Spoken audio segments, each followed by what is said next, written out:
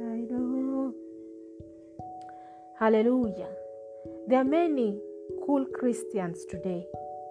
Thus says the Lord.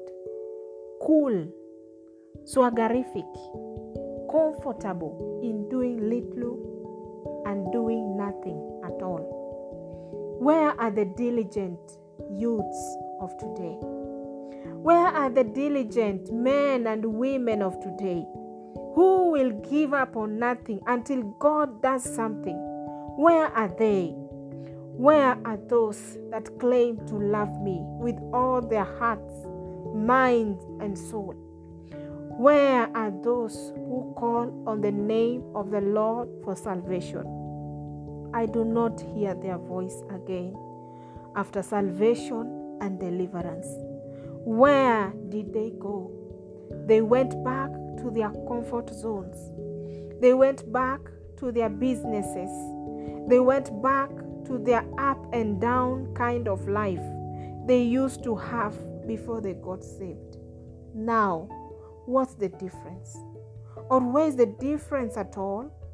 Why do you ask for power that you do not use? Why do you ask for an anointing and authority that you do not use? Some even are not aware of who they are in Christ and what they have. They are just living, existing in the world. They are present, yet no record of their progress and fruit in heaven. Their lives is full of darkness, stagnation, stunted growth, no life at all.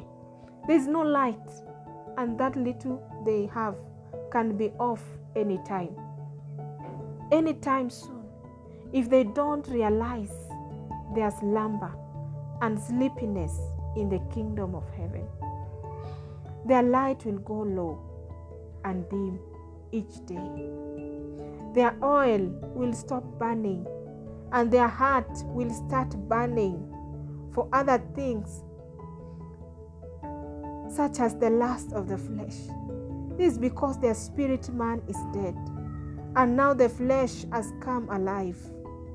Anyone being led by the flesh will lead to destruction and sin, but the spirit led will always triumph and alert in the kingdom agenda. Do not be lazy until you become powerless and meet to the devil. Every day be alert. Arise in your spirit and in your faith as well. Keep on staying and waiting in the presence of the Lord, and you will be refreshed.